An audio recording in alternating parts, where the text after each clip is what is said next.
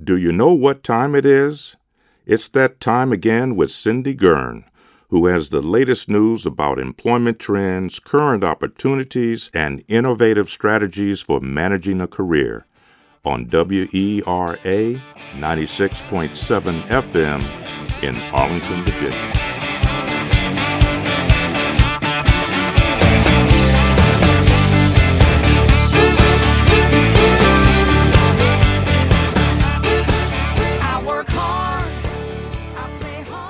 The Workforce Show. I'm your host, Brendan Freehart. I'm joined today by Dave Bowen. Hi there. How's it going? Good. Dave is here from his company Measure. So what do you do at Measure, Dave? So I'm the vice president of solutions development at Measure, and Measure is a commercial drone services company. So in that capacity, I oversee our entire service catalog.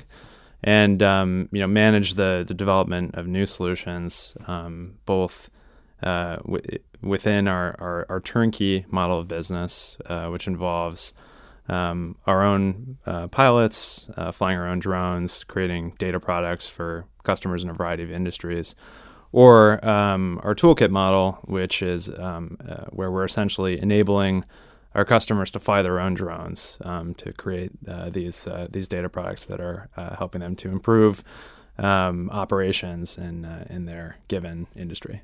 Cool. So the toolkit solution, is that kind of a composite of different features that you offer in your turnkey? Yeah, exactly. So, we consider the toolkit kind of a drone program in a box. So, it's comprised of, an equipment package that comes with everything you need to fly a drone, extra batteries, ruggedized case, sensors, you name it. In addition to that, it includes in-person pilot training, program management support. That can be in the form of a help desk they can call into to answer any questions they have from our expert flight operations and data and drone engineering folks. We also have developed our own software, which we call Ground Control, which is both a flight control application that allows our customers to more easily fly the drones themselves, as well as a flight program management application. So it logs all the data, the telemetry data that's being collected by the drones whenever they fly, organizing that and analyzing it to help the individuals who are overseeing that program get a sense for how their pilots are flying, how their equipment is performing. We recommend maintenance schedules, things like that. Oh, really? Yeah. Okay. Yeah. So if I'm flying a commercial airjet, I take apart the engine, I think, like every 3 flights, right? Yeah. I'm assuming with drones you don't have to be that careful because I think you can pretty easily keep your civilian deaths to 0. Not to get too morose right now. Yeah. let's not go into this situation where that wouldn't be true. But yeah, no, I mean, but I will say, what is maintenance like for? I guess that's what I'm asking. Yeah, I mean, the thing is, like, right now, it's interesting in the industry. Things are changing so rapidly. On a 6-month, 12-month cycle, right. New drone models are coming out, and oftentimes you don't really need to do a full overhaul if you're within 6 months. Oh wow! But it's more about it's more about showing you when components are potentially failing and allowing you to head that off. So most of the maintenance is relatively straightforward. It's something that our customers could do themselves. Okay. But when something, if they're experiencing potential engine failure, something like that, they need to know about that before they go out in the field. So it's really about providing sort of an additional layer of safety and oversight. Yeah. For our customers. Your drone fleet, that sounds really powerful. So who keeps maintenance on that? Yeah, so we actually have so we're based in Washington D.C. That's where the majority of our kind of front office staff is, but we have offshoots in New York. Our media division is based there. Our drone engineering department is in Huntington Beach, California. Oh, yeah. So they are the ones that are sort of managing our inventory, performing those maintenance and repairs that need to happen. What type of lenience do you get on making work trips to Huntington during the season? Yeah. Do you get a per diem on saying I have to go to California for some reason? Yeah, actually, I've not. Sadly, I've not yet visited the office out there. It just opened up several months ago, but well, let me know if you need a volunteer. Yeah, I will. I know. January in the Mid Atlantic starts to, Los Angeles starts to sound pretty good. So yeah, right. It's gonna last. Well, the weather is interesting, but the data product that you were, I think you were telling me about earlier. So, data products are really difficult to really get to land. And in your capacity as a VP, it sounds like you actually are tasked a lot with trying to understand what is it that the market really needs, what is going to be providing value to people, and drones and such. In the nascent state that the industry is in now, the potential seems limitless. So how do you take that massive set of applications and say to your customers, here's what I think is going to be valuable, and then sell that internally? I guess you can talk about too. Yeah, so it's worth saying up front that if anyone who's been sort of even just reading regular newspapers has probably heard a lot about drones. Right. Drone stories pop up everywhere. I just read one in The Economist the other day. You see it in the New York Times, the Wall Street Journal, Washington Post, what have you. It shows up all the time. And most of them are very, very general and kind of vague. And a lot of it's kind of like, drones of the future, all these commercial applications, right. And then they just sort of list them.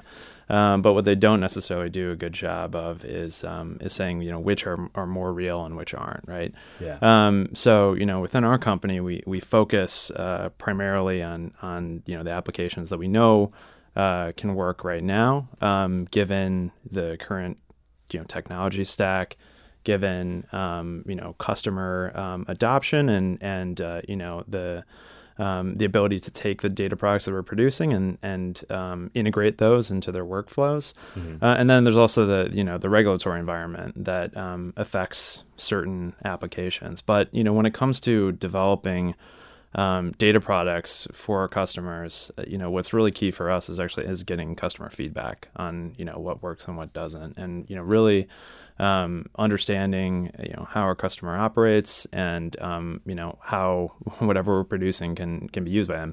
And I think you've seen this in over the last few years with a lot of companies that have struggled is that they're taking an approach where they produce something and maybe really cool, Mm-hmm. this new data product. But if it forces your customer to change what they're doing, to adopt that and use it in their operations, it can be a really tough sell. Absolutely. Yeah. And I think it's difficult to be connected to the market in something that the demand might not necessarily exist yet, Mm-hmm. right? But changing workflow is such an uphill battle with any product, Right. let alone a data product. Yeah. No, absolutely. But that's really interesting that you said that, because the ability to actually create useful features is such a easily said but almost impossible to master task. So I'm going to use that as an awkward transition point to talk about your career, because it sounds like what might help you create this transparency into the market it was a bit circuitous, right? Yeah.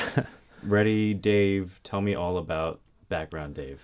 How'd you get So here? as you said, I took a rather circuitous route to get into this industry, and so at my current company, Measure, I've been here for 3 years. I was the second employee at the company, so I've been there kind of from the start.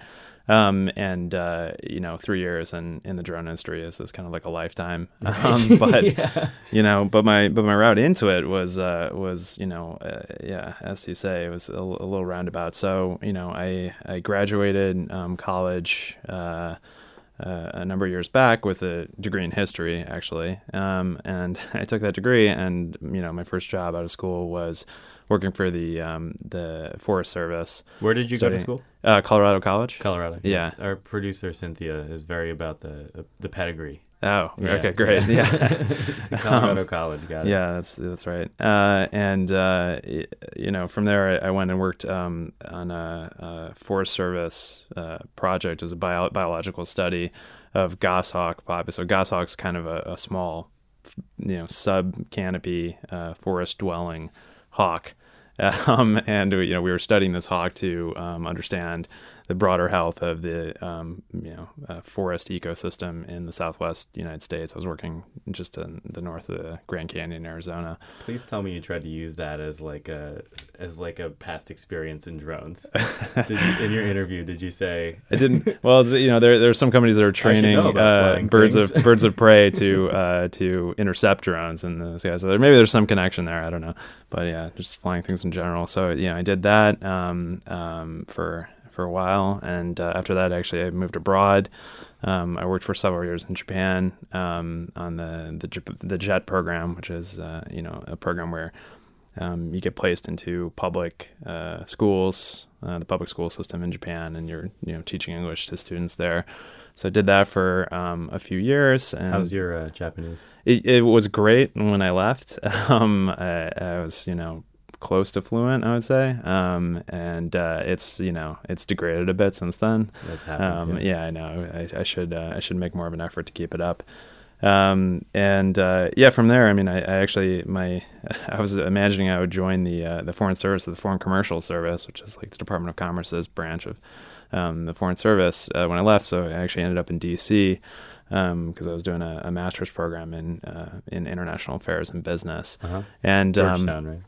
Georgetown, right? I've heard of it.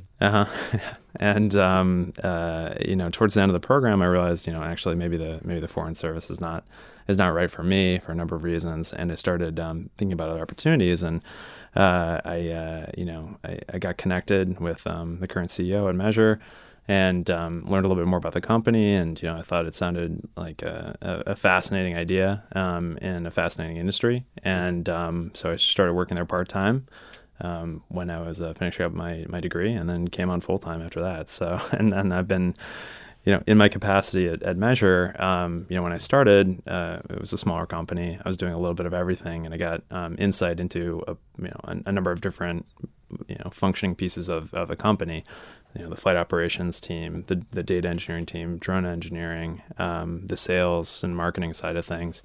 And in my current role, I'm kind of acting as that nexus between all those different groups, mm-hmm. Helping to refine, define and refine our product offerings, and making sure that those align with sort of corporate strategic objectives, and what we think is the best possible product that we can offer to our customers in the market. Yeah, the drone industry, I'm sure I don't have to tell you, is such an interesting place to be right now.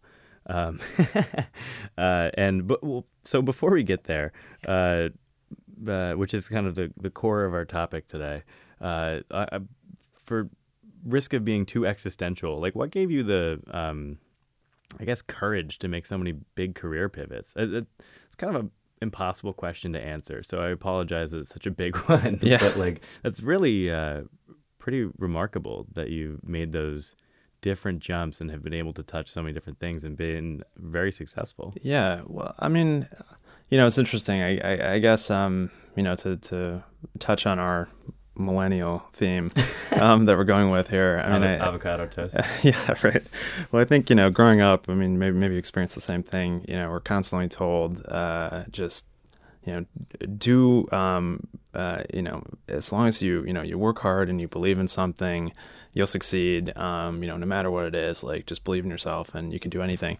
And actually, I think I found when I graduated from college, I kind of had a bit of an existential crisis. I was like, well, I don't know what I want to do. Totally. Yeah. And there's so many different things I'm interested in. Right. How can I mean, that's great if I pick something and work towards it and I can achieve it, but I don't, what's my, What do you do if you don't have a singular focus? Exactly, yeah. Right. And so that, it caused me no small amount of consternation when I was, in that that period, right outside. And of course, I decided to go work for the Forest Service, which was different from the degree I pursued. But I think, for me, it was really just, just following what I did find personally interesting and fulfilling, and sort of worrying about how I would form that into this kind of career arc later. And obviously there's considerations that go into you have to make a living, right. You have to there's some more mundane concerns that you also have to take. It's roommates when I'm 40? Right. It's like you can't just be like an unpaid intern for for the but I think finding that balance between what I could do to survive, and then also not being afraid to to pursue something that didn't fall into a sort of traditional, the first step in a traditional career path. And I'm happy where I ended up right now. That's really great. So getting back to drones, with the time we have left, I find it to be an incredibly interesting, I don't know, what do you want to call it, vertical or industry. Because it is in such a different place than most industries. And really I'm thinking about regulation, which is often a dirty word for investors, right? But you have this situation where there hasn't been clear standards for piloting. There hasn't been, maybe I'm wrong, but clear standards for insurance policies, what happens Sure. with this stuff, and safety, right? Yeah. And that's almost become a barrier to what a lot of these Atlantic and New York Times articles might be saying is up next. So all that to be said, where do you see drones going in terms of its evolution in a commercial area? Yeah. So, to take a step back first and just sort of define the regulatory barriers that, the industry does encounter right now. There's a few rules that have a large amount of relevance to the various use cases that we can serve, and then there's a bunch of other rules that affect it as well. But the two sort of primary things that are holding back a lot of use cases right now are the inability to fly beyond the visual line of sight of the pilot. So you can't fly a drone really far from the base station, right?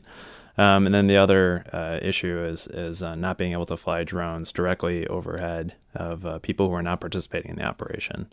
So doing large scale mapping, missions, things, operating in dense urban areas can become a really big challenge. And so if you think about things like, building facade inspection, like that becomes really difficult to do in like New York City, right? Mm-hmm. Or flying over, an area that's just been flooded to create a stitched like orthomosaic map of the area that can help first responders to pinpoint where to go first, right? Those are the kind of things that are being held back right now, and there's still some within the United States, at least, there's still some confusion over kind of who's gonna be the regulator, right? Mm-hmm. Traditionally, it's the FAA, mm-hmm. But the FAA wrote a lot of these rules, as you stated. When you think about flying objects, it's helicopters and airplanes, and now we're talking about a different type of airspace, ultra low altitude airspace, 0 to 400 feet, right? And it's do the rules make sense, even though they do have to be in the same airspace, right? Right. Yeah. I mean, no, I think you do need a different set of rules, and the FAA is working towards that. I mean, they created a couple years ago the Part 107 remote pilot's license. There's a separate licensing procedure, right? I was gonna ask you about that. Yeah. Are you a pilot? I am, actually. Yeah. All right. Do you think people know if they're pilots? What do you mean by that? Like if they have that 401 accreditation, or they don't, do you think they know if they're supposed to be flying stuff and checking out shingles on a roof? I don't know. I hope so. But I mean, actually, this is part of the broader challenge as well. Is that hobbyists are not really regulated right now. There's kind of a carve out, and when Congress reauthorized the FAA's spending bill, they stipulated that hobbyists would be regulated separately from commercial operators. But I mean, obviously, I'm coming from a commercial operator's perspective on this, but commercial operators have much more incentive to fly safely. than do hobbyists. And, I think a lot of the concerns about drones in the airspace right now, potentially colliding with manned aircraft or, people, and they can be dangerous. You have to, you have to follow a set of procedures. You have to follow a maintenance schedule. You have to really keep track of your aircraft to make sure you don't have a situation where a drone, even a relatively small one, that drops out of the sky can significantly injure or kill someone, right? But again, I think it's really like a lot of the people who aren't really aware of the rules and that are going to be causing most of the trouble. You think so? Yeah, no, I think so. Drones are becoming an increasingly popular toy on the holidays, it's and like a Christmas gift now. Yeah, and don't get me wrong, there are rules for hobbyists that they should follow. You're not supposed to fly within 5 miles of an airport. You're not supposed. Yeah, I think it's just interesting because there is, as you were saying, it's just this like reverse risk profile for an investor, not necessarily a hobbyist, but like if you wanted to deliver food with a drone, you could probably make a lot of money doing that if there were rules already in place. Right?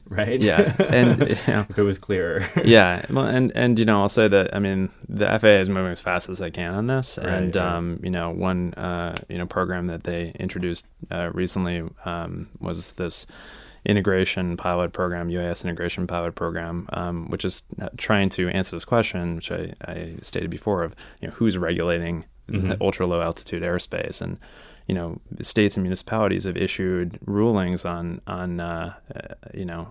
airspace, but it's not clear whether they actually have the authority to do so. So the FAA is kind of putting out an olive branch and saying, hey, let's work on this program. We'll allow you to partner with private companies to propose, loosening of the rules, like including rules like I just talked about, like beyond visual line of sight, flights for people over the geographic areas that state or municipal government covers, right?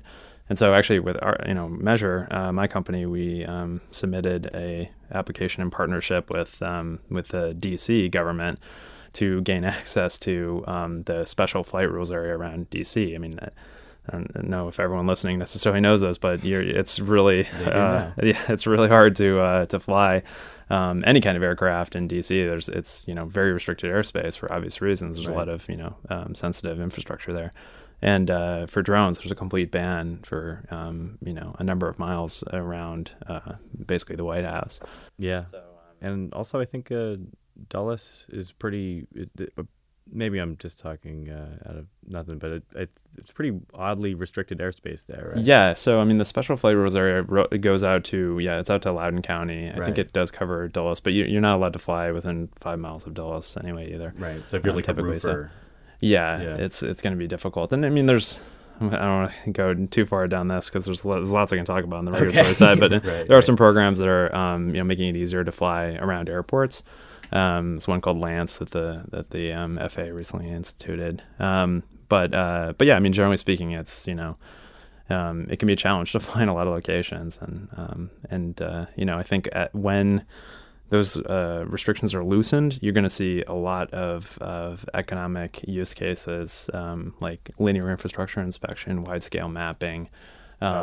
Flights in urban, dense urban areas. A lot of these use cases which are being held back right now are going to be unleashed as soon as that happens. So, we're as a company, we're really excited for this, this evolution of rules, and I think it's something that will help. A lot of safety use cases and create a lot of economic. Drive in the coming months and years. Cool. Are you up for a little lightning round? Sure, let's do it. Okay. Yeah. What's your best career advice? I guess following my own path, I would say just don't be afraid to take a risk to to pursue something that you find interesting. What are you reading? Who are you reading? So I just finished a book called The Evolution of Beauty by Richard Prum, who's an ornithologist. So sorry, I still have an interest in birds. Right.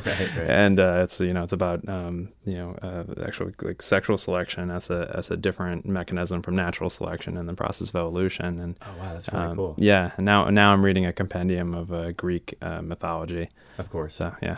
I feel like the next question is obvious: is what's your favorite bird? Oh man, that's a really tough one actually. I guess so many favorite birds. I guess so. It's got to be the goshawk. I have a personal connection to the goshawk. Right. So. It would be mad if you didn't say that. What about the name of this show? No, you don't have to answer that. And what's the coolest thing you've seen done with the drone? That is also a difficult question to answer because there's so many wild use cases out there. But one I guess that I saw recently that was pretty cool was a drone being used in Australia actually to save some swimmers who were drowning. Or about to drown. Sounds when very they're Australian. Yeah, so they flew a drone over to them and dropped a kind of inflatable lifesaver, and these guys were able to hold on to that until the actual lifeguards were able to get out to them and then pull them back safely to shore. So that's just crazy. one. Yeah, there's so many interesting applications like that. Right. You wouldn't think about that off the top of your head, but that was pretty cool. Well, our guest today was Dave Bowen. Dave, thank you so much for joining us. Yeah, it's been a pleasure. I really appreciate the opportunity. Thank you for tuning in to the Workforce Show. This interview and others can be found at WERA.FM or at CareerCentralOnline.com. Thank you for listening. Until the next time.